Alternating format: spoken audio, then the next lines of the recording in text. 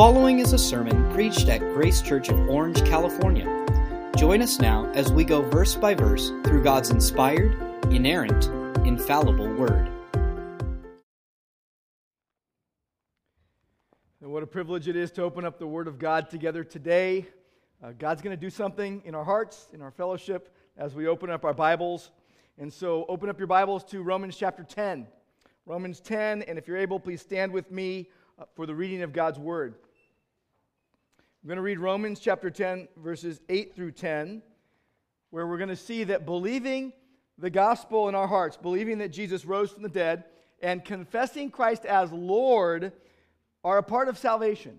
And we're going to see what that means and why it's so important, both in our lives and in the church. So hear the word of God. But what does it say?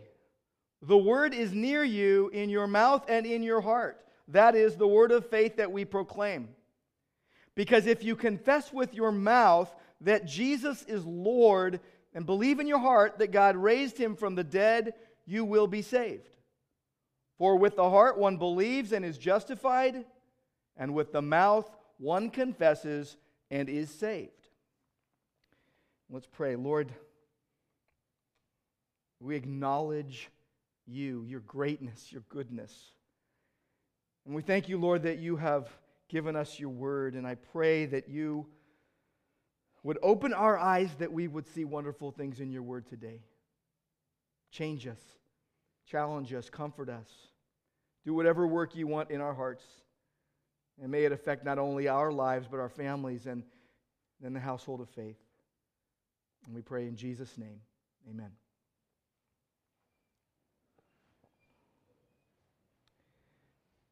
I love these three verses. They're beautiful. They're well known. They are confusing to a lot of people. Some people will look at this and say, "Wait, believe and confess, and you will be saved." Is that a secret formula that I'm supposed to follow in order to be saved? Is that a recipe that I need, to write down? Do I just think something and say something, and then it'll be true in my life, and I'll be going to heaven? I'm here to tell you today, it's so much more. It is just so much more, and it gets to the heart of the question, what must I do to be saved? What must I do to be saved? And if you're going to ask that question, you need to also ask a question before that. Why do I need to be saved? Why do I need to be saved? Now, Romans has told us, for the first 3 chapters, it was telling us how sinful and depraved humanity is. Sin separates us from God. Romans 3:23 says, "For all have sinned and fall short of God's glory." And few are going to argue that. I mean, really, we know something is wrong with us. Someone once asked comedian Will Rogers, "What's wrong with the world?" And he replied, "Well, I don't know. I guess it's people." The Times of London once ran an article entitled, "What's Wrong with the World?" And G.K. Chesterton replied, "I am." That was his reply. "I am, yours truly, G.K. Chesterton." We're all sinners, and we're all in need of a way to deal with our sin. And if you look around and you ask people, you're going to find so many unfounded answers out there, basically people's wishful thinking. It depends on who you talk to, but one person might tell you, well, it depends on what religion you follow, and as long as you do what they require, you're in. Others will say, no, it's morals and integrity. If you're moral and upstanding and you have integrity, if you're a good person, if you don't get in trouble, if you're just a nice, caring person, you treat people well, you'll get into heaven. Others will say, no, you need to believe in a higher power. And then you just have to hope you've done enough. Live right, go to church, pray to God, do good. A lot of religious people will have false assurance even. Many people will say, well, I'm a good person. I prayed the sinner's prayer. I accepted Jesus. Like, oh, Jesus needed to be accepted by you? He needed your acceptance. Well, I went forward in an altar call. Of course I'm saved. A lot of people will say this. Now, the sinner's prayer can give you false assurance. Well, I just prayed a prayer, I said the words, and I'm in. I can do whatever I want. A lot of people I know people in their life, and they're banking on a prayer they prayed once, but their life doesn't reflect a follower of Christ.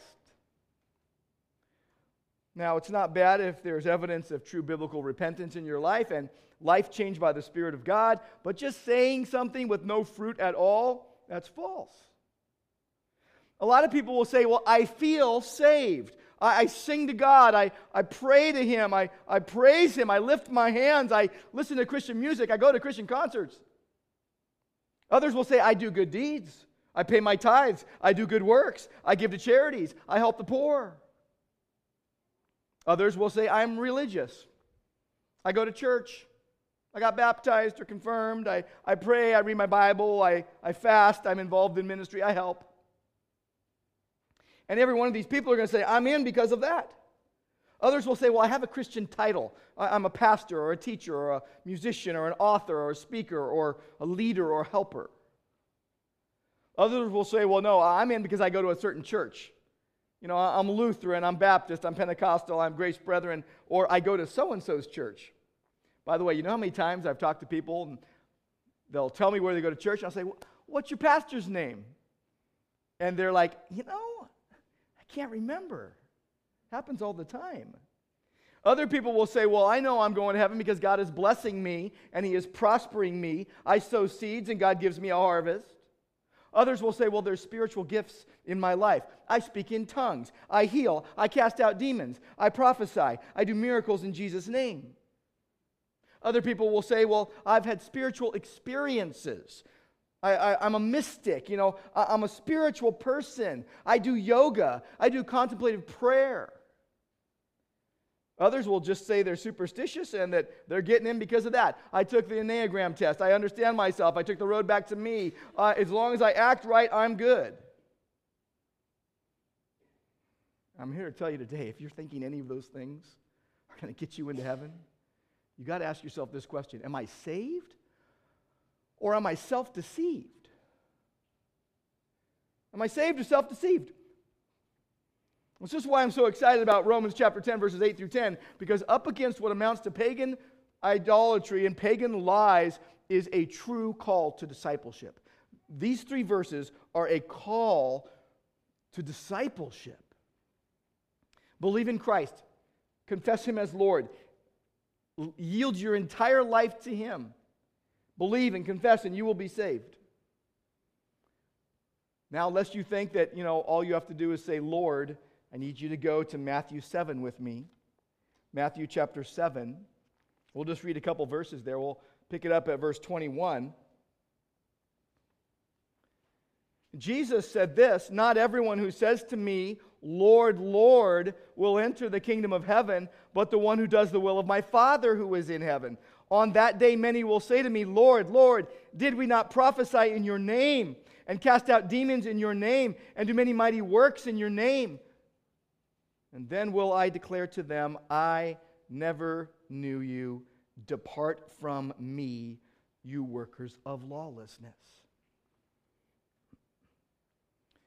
The beginning of Romans 10 told us the law shows us our sin, sets the standard for God's holiness, points us to Christ. You go on, and it's telling us that works righteousness is humanly impossible, that God made salvation readily available, and you don't need to chase through the universe to figure it out on your own. God sent Christ in the incarnation and raised Him in the resurrection. He made the way very clear. It is a righteousness by faith. It's about salvation. What you see in this passage, 2 things really. In verse 8, we see that God saves by the preaching of the word. Verse 8. And then we see in verses 9 and 10, God saves through the yielding response of faith. It's all about salvation.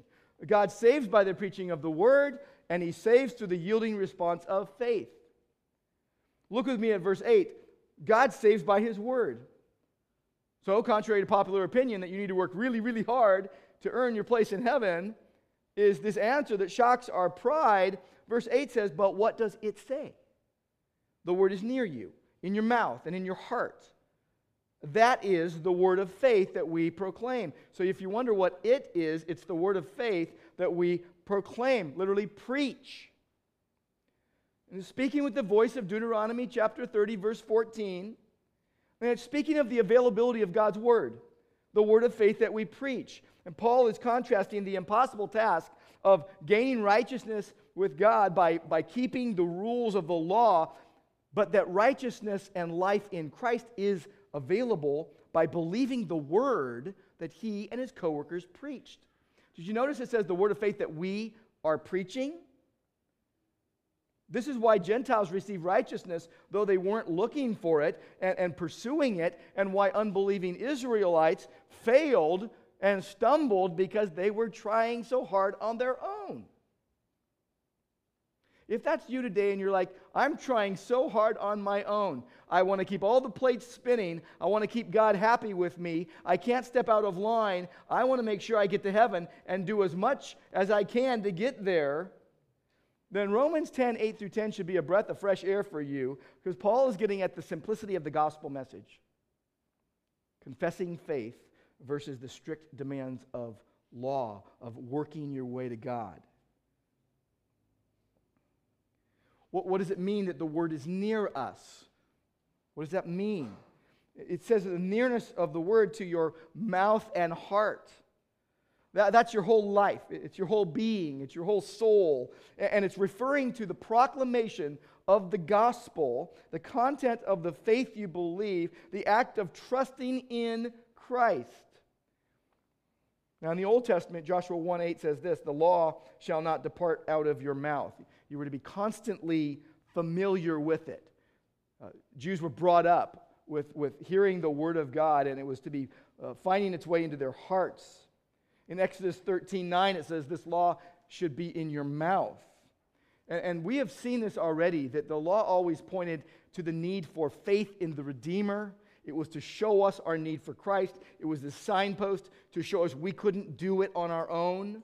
And Israel was without excuse. Christ had shown up, and he fulfilled the law, and they rejected him. And the scriptures had told them before he ever came that he was going to come.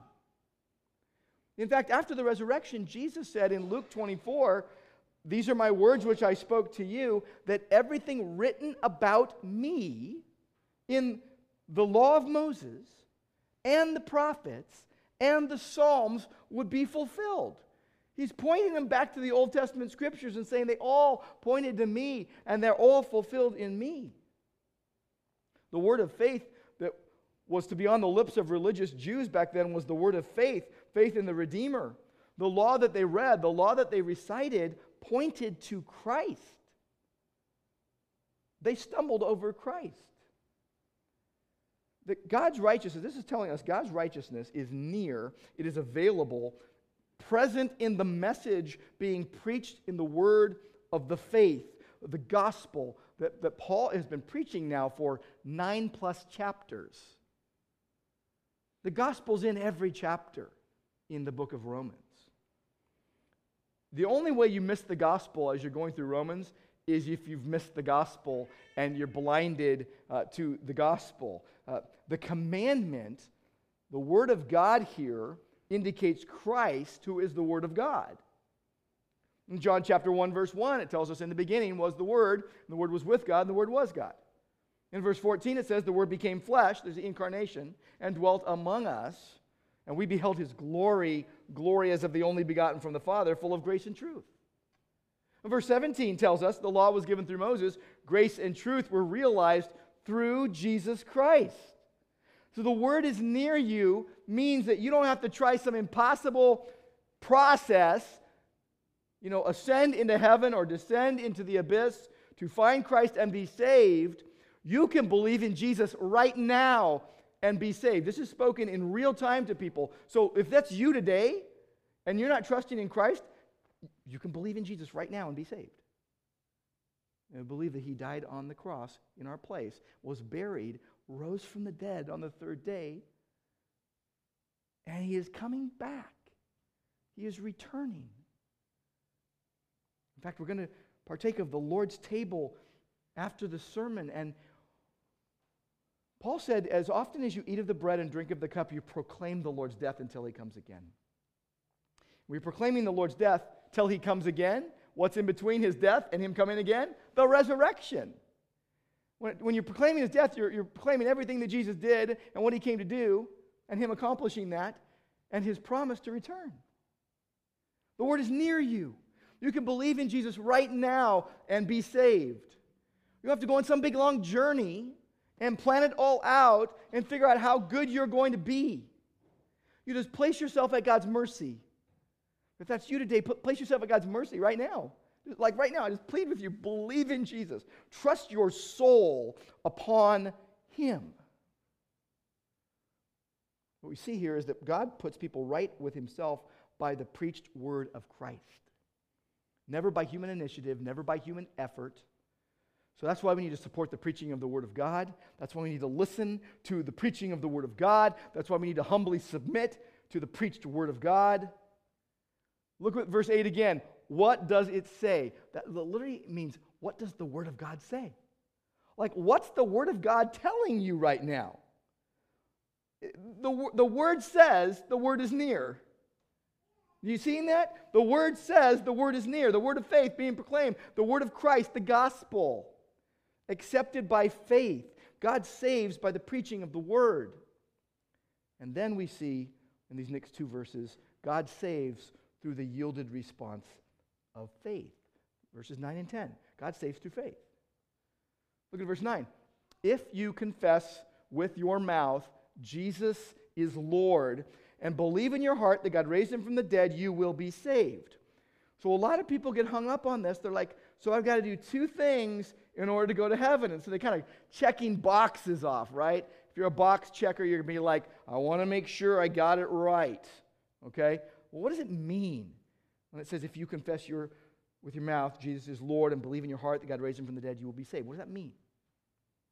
First thing you need to understand is that verses 9 through 13 are explaining verse 8. So verses 9 through 13 are explaining verse 8. And faith involves confession that Jesus is Lord and God raised him from the dead. And this was a confession held in common by the earliest Christian community.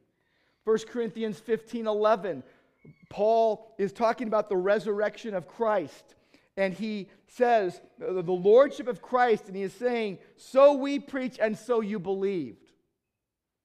In Acts 2:36, Peter stands up on the day of Pentecost, and he says, let all the house of Israel know, therefore, know for certain that God has made him both Lord and Christ, this Jesus whom you crucified. In Romans 1, verse 4, he was declared to be the Son of God in power according to the Spirit of holiness by his resurrection from the dead, Jesus Christ our Lord. So the confession is connected to heart conviction. You believe it in your heart, personal trust. You confess the lordship of Christ and believe in his resurrection, and you can't separate the two. You can't say, well, I'm going to believe the resurrection, but I'm not going to confess Christ as Lord. Because Christ was appointed Lord at his resurrection. You can't deny one and have the other. You're going to deny the gospel if that's the case. First, you got confession of Christ's identity. He is God. He is Lord. When you see that Jesus is Lord, now, if you think about the Greek translation of the Old Testament, it's called the Septuagint. In the Septuagint, the word for Yahweh is translated over 8,600 times with the word kurios, Lord, making it very clear that Jesus is the Lord God Almighty who created and sustains the universe. So there's no misunderstanding here. You're confessing Christ's identity, and then you are believing in his resurrection from the dead. And you're not just saying, well, sure, I believe in some improbable resuscitation of a dead corpse. What you're saying when you say you believe in the resurrection is that you are convinced that in the resurrection, God began to reverse sin's effects and recreate the world and reconcile all things to himself. This confession is connected to heart conviction. The content of the verbal confession is literally, the Lord is Jesus. The Lord is Jesus. Or Jesus is the Lord. Again, he's the Lord God of Israel. He's the one who created and sustained the universe. And if you're here today and you're like, I don't see that at all, I don't believe that at all, it's because you're not a believer. And 2 Corinthians 4:5 says that Satan has blinded the unbelieving from seeing this. Confession of Christ is what Christians do. You say, he's the sovereign Lord over the universe. He is the victor over sin and death through his resurrection from the dead. And I believe this with all my heart. What that does, it gives you evidence that you're a believer. You're making a profession of faith that is backed up with your life. You're confessing. Now, by the way, someone could say, well, can I believe in my heart and never tell anyone? Can I stay in my closet and just kind of scream as loud as I can, Jesus is Lord, okay? Now, by the way, say Jesus is Lord as often as you want, okay? Believe it in your heart. Yell it out in your closet. As you're driving, you could just yell it out. Jesus is Lord, because you're saying he is God. He's got all the authority of God. My life is under him. I am under his authority. I believe that everything he came to do, he did, and he is who he says he is. You can do that all day long. It's always good to do, okay? No one can say Jesus is Lord except by the Holy Spirit. 1 Corinthians 12:3. So if you have the Holy Spirit in you, if you're born again, you're regenerated, you're a believer, then you're going to want to confess the lordship of Christ. And again, not just saying words, but that he is over your whole life. He is your authority. You love him because he first loved you. But someone who says, well, can I do that and just not tell anyone? You would be missing out and actually missing an important part of what this confession of Jesus means. Because confession of Christ with your mouth actually has a community aspect.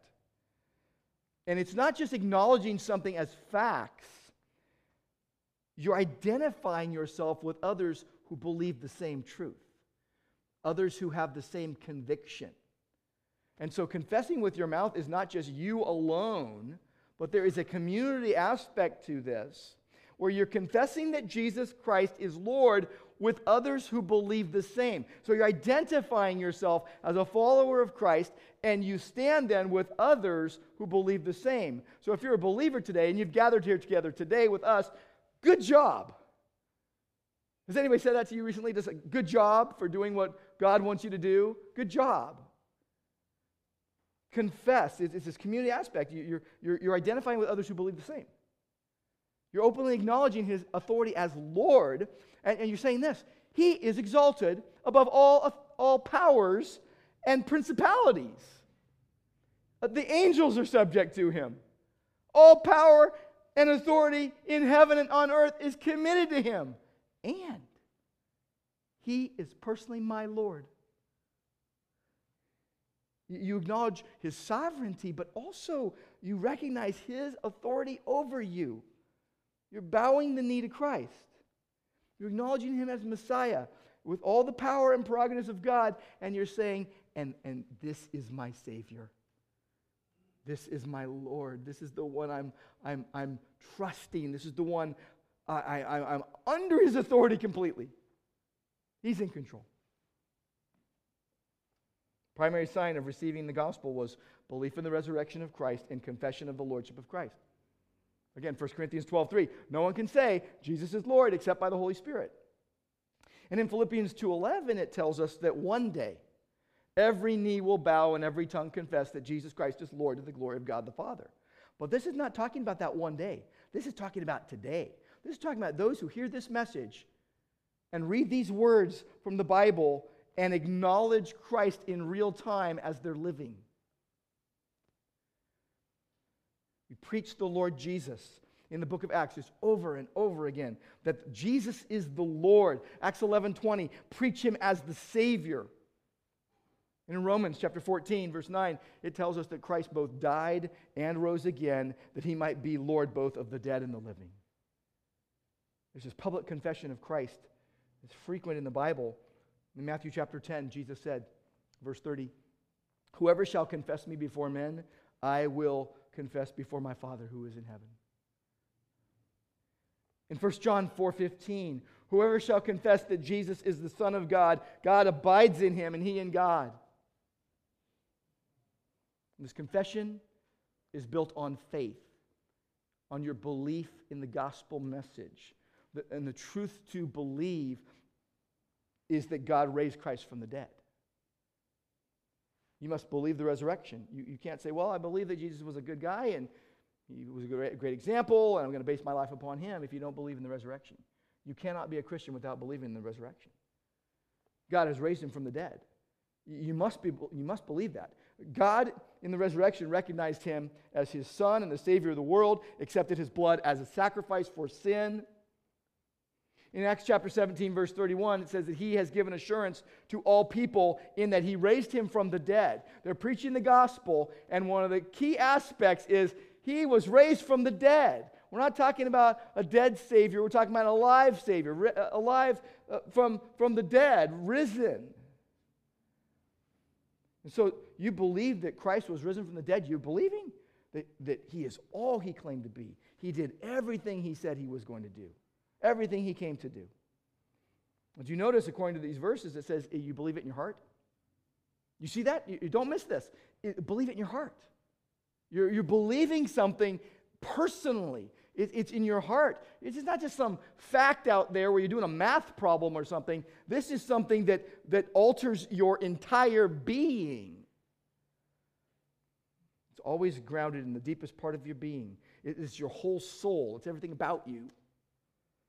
Now, confessing that truth is an outward thing you do. But faith includes all of you. It includes your understanding of things, your emotions, your affections. Saving faith is not merely in ideas in your mind. It's not merely intellectual, but it has to engage your mind. You don't check your mind at the door when you believe in Christ. Saving faith, though, is not merely intellectual. It is you in your heart resting your entire soul upon Christ. And you know how beautiful that is? You know how simple that is? You know what a privilege to say, wow, God did this. He opened my eyes to the gospel, and I can actually be in any kind of situation in my life and know that my soul is resting on Christ. You trust your entire soul upon God. You believe the gospel message. Verse 10 tells us, with the heart one believes and is justified, and with the mouth one confesses and is saved. That confuses a lot of people because you're like, wait, it was in one order in verse 9, now it's in another order in verse 10. What order am I supposed to go in? I'm confused. Why did Paul put confessing and believing in one order in verse 9 and switch the order in verse 10? I'm going to make it really simple for you. It's actually a very simple answer. Very simple answer. The order in verse 9 is the same order that Deuteronomy 30, verse 14, that was quoted in verse 8, had it in.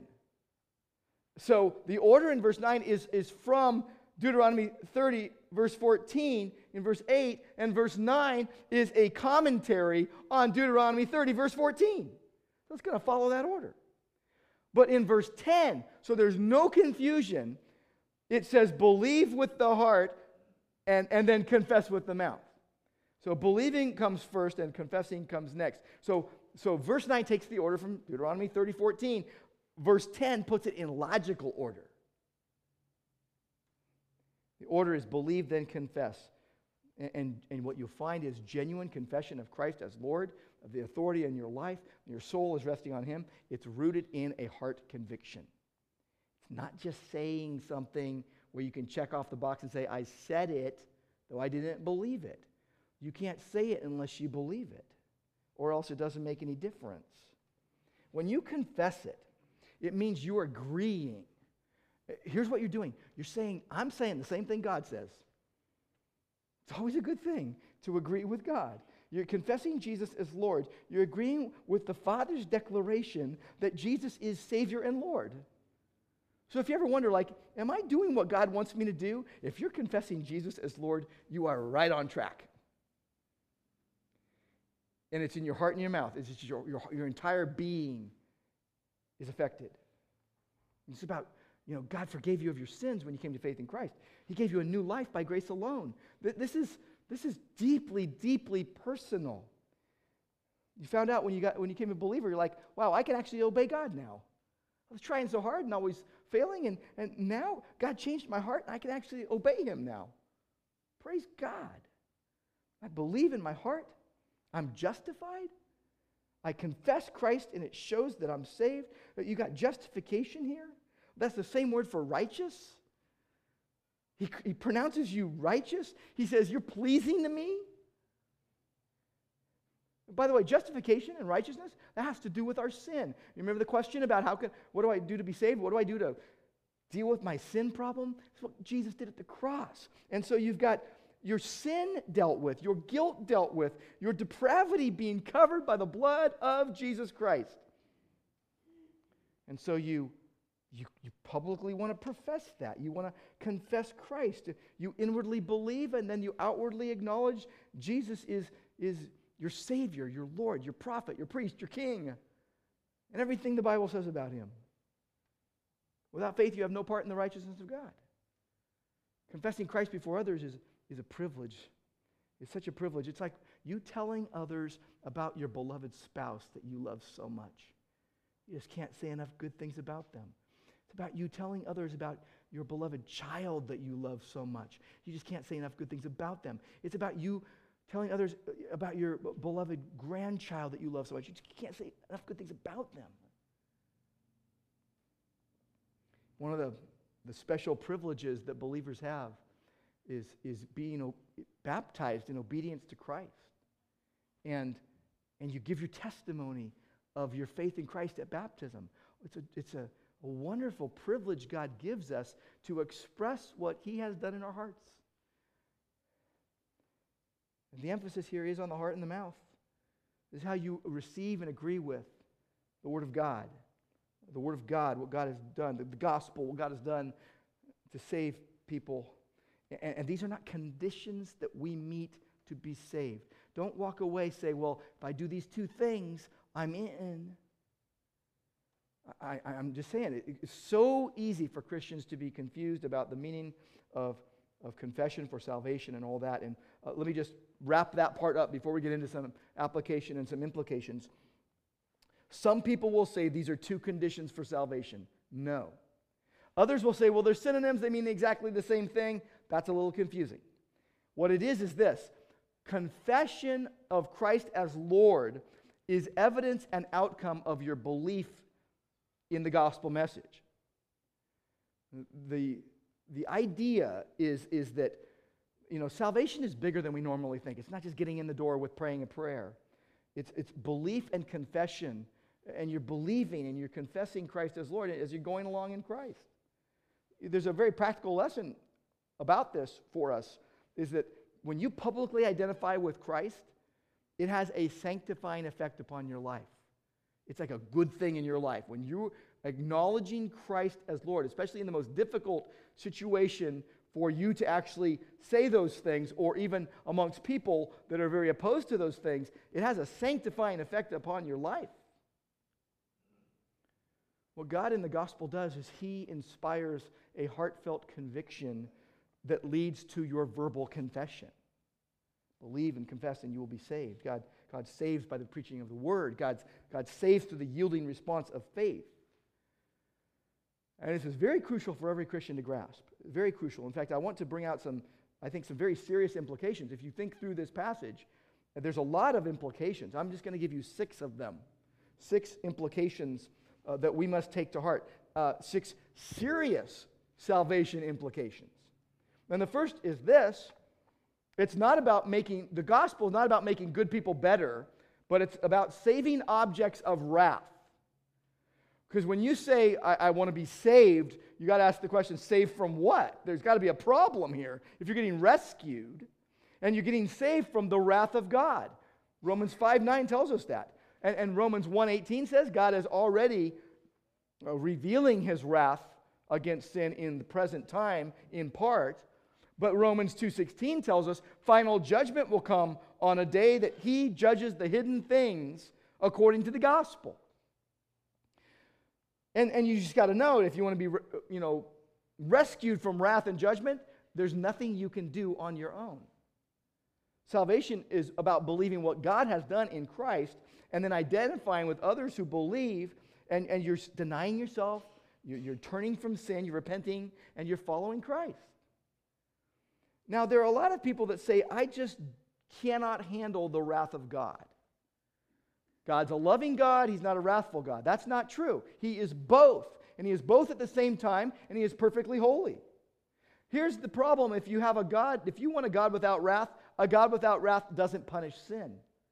Just lets it go. So a God without wrath doesn't go to the cross. Miroslav Volf wrote this: a non-indignant God would be an accomplice in injustice, deception, and violence. Fleming Rutledge wrote of the wrath the world needs and said, we believe injustice must be punished, but somehow in light of our sins, we struggle with God's wrath. So if you think of salvation in Christ as only of love and forgiveness, you are neglecting a central aspect of the gospel. You're neglecting the true character of God. You're misunderstanding the cross. What was John the Baptist's fiery message? You brood of vipers, who warned you to flee from the wrath to come? Who warned you to flee from God's wrath? But again, some Christians don't like the wrath. They think, oh, God's just loving. Can't we just not talk about the wrath? They can't picture a God. They can't fathom a God who could be both loving and wrathful at the same time and perfectly holy. And they say they believe the gospel? And they say they believe that Jesus died on the cross. Well, do they understand what happened at the cross? They love the "for God so loved the world" part, but somehow they missed the point of that he gave his only son. He gave his only son over to brutal death, where he took all the wrath of God against our sin upon himself so that we might live. Romans 5:8 says God shows his love for us in that while we were still sinners, Christ died for us. 1 John 4:10, in this is love, not that we loved God, but that he first loved us and sent his son to be the propitiation for our sins. Propitiation is an atoning mercy seat sacrifice that pays for sins and appeases the wrath of God. This is wrath in the service of love to give God greatest glory and give us eternal good. There was one false teacher that actually said this: I don't care who you are, what you have done, who you have done it with, God is not angry at you. And completely absent was any view of the biblical God and of sin and of the cross. So why do you need to come to Christ if there's no wrath, if there's no anger against sin? Jesus saves us from the wrath of God. And God has made avoiding this wrath rather simple. Genuine faith, believing in the gospel message of the life-giving God who raised Jesus from the dead. Second implication, it's not about empty words, but a heart and life transformed by God. The gospel isn't about empty words. Confessing Christ goes beyond words to a fully yielded heart and life. And that's a daily thing, isn't it? Like, we go off trail all the time. We swerve. We start doubting. And that's why we got to preach the gospel to ourselves and remind our loved ones what the gospel message is. And what happens is we stumble because we're unwilling to submit to the King of the universe and his saving righteousness. In the book of Romans, we are bounded. We are constrained by bookends, really, in chapter 1, verse 5, and chapter 16, verse 26. It's called the obedience of faith.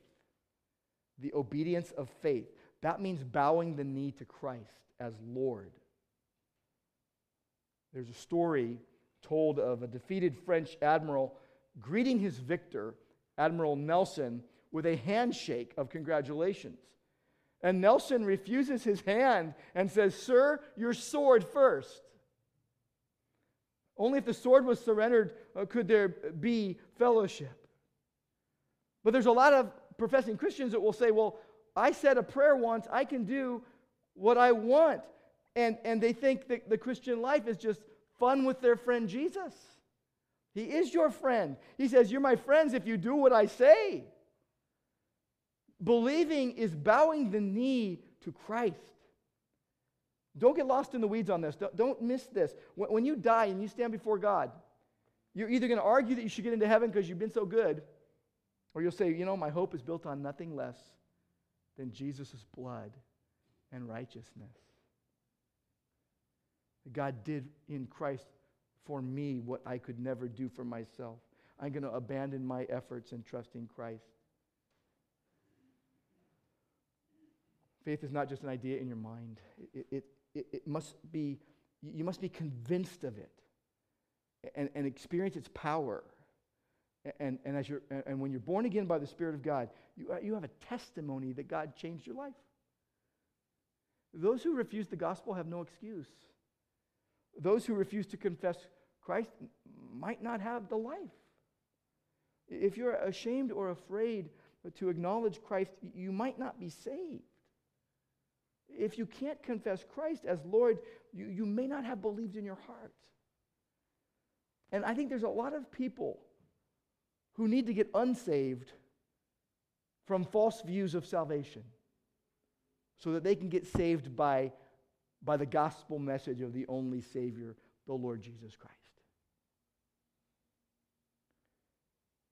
Third implication is, it isn't just a one-time thing of saying a prayer. It's a continuing pursuit of following Christ by faith in the power of the Spirit. A lot of people misunderstand salvation. They think, well, it's just about praying a prayer, or I said I believed something. I got in the door, that's all I need to do. But they don't realize it's part of the whole journey. There's a whole journey from start to finish. Jesus is the author and perfecter of faith. You continue in the Christian life in the power of the indwelling Spirit of God, denying yourself, following Christ. I want to point out to you that when it says that you shall be saved, that's in the future tense. It's a genuine future, that you have blessings of salvation you can experience now, but you will experience it fully future. It's future salvation assured for those in Christ. We believe in eternal security. We believe in assurance of salvation. You get converted to Christ. You're born again by the Spirit of God. You're regenerated, and God has you. But there are a lot of steps along the way where you got to choose to obey or not. Go in the way that God wills or not. And you must want that.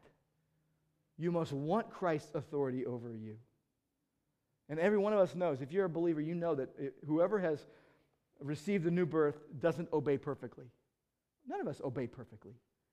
That's why we need mercy still. Every single day. And God calls us to be merciful with our brothers and sisters in Christ because we all need mercy. But this is not just about conversion. This is about sanctification. And when you're confessing Christ as Lord, there's a sanctifying aspect of it in your life. When you publicly identify with other believers, that helps you. Where you're giving your baptism testimony, that helps you. When you tell other people about Christ, you tell unbelievers about Christ, that keeps you on your toes. Now they're going to be watching you. And when you're confessing Christ in God-dependent prayer with your fellow brothers and sisters.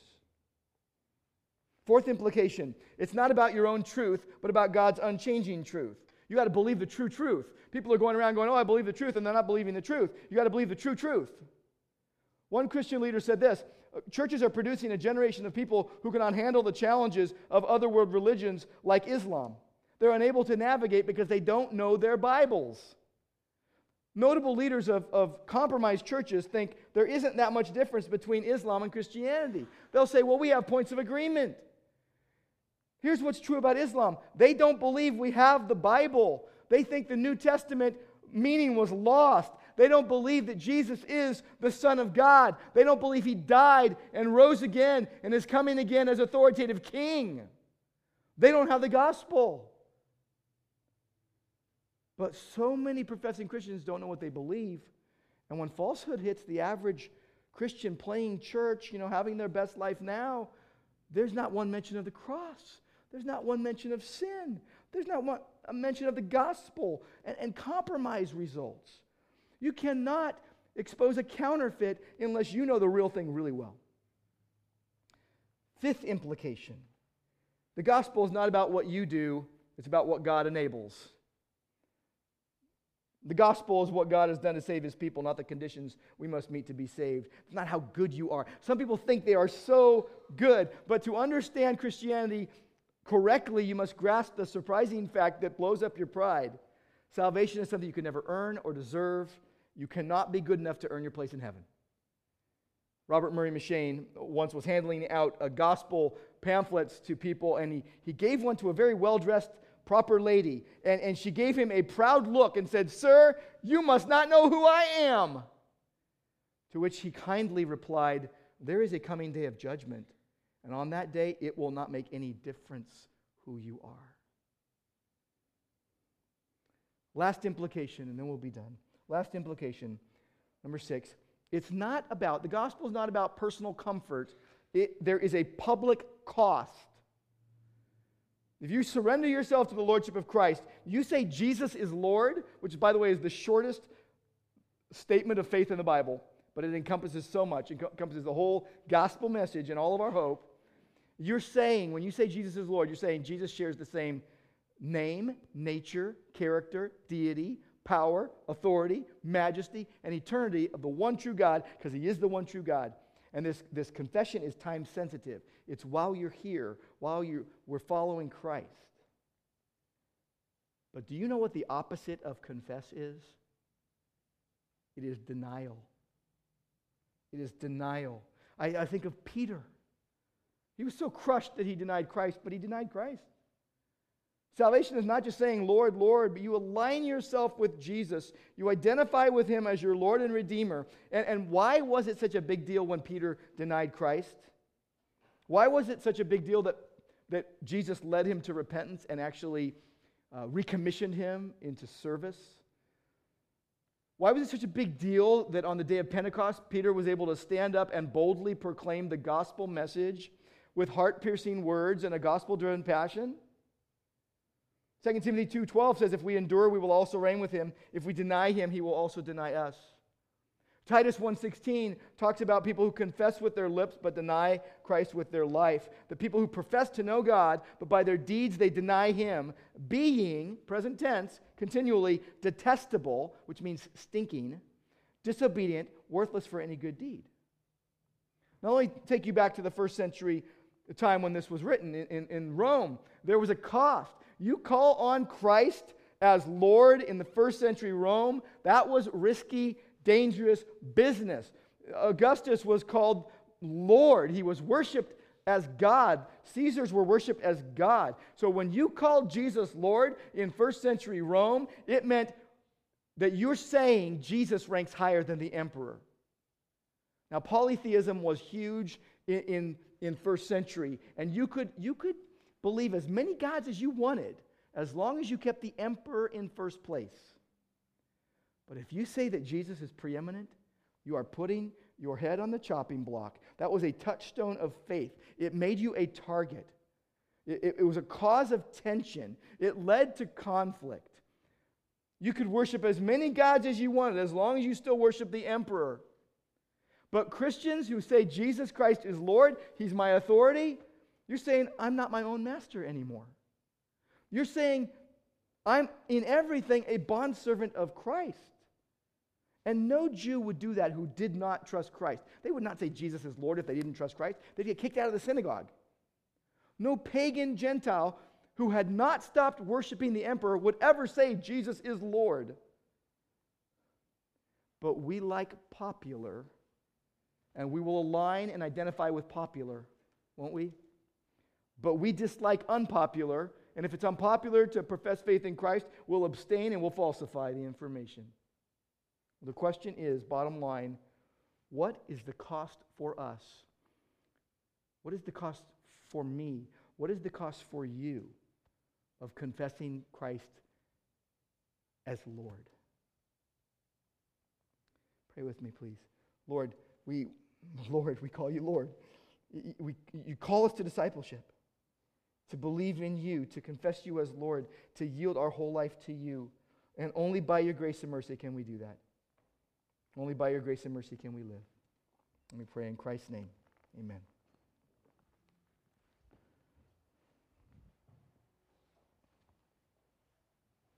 We get to come to the table now. And Thanks for listening. For more information about Grace, please visit our website at graceorange.org.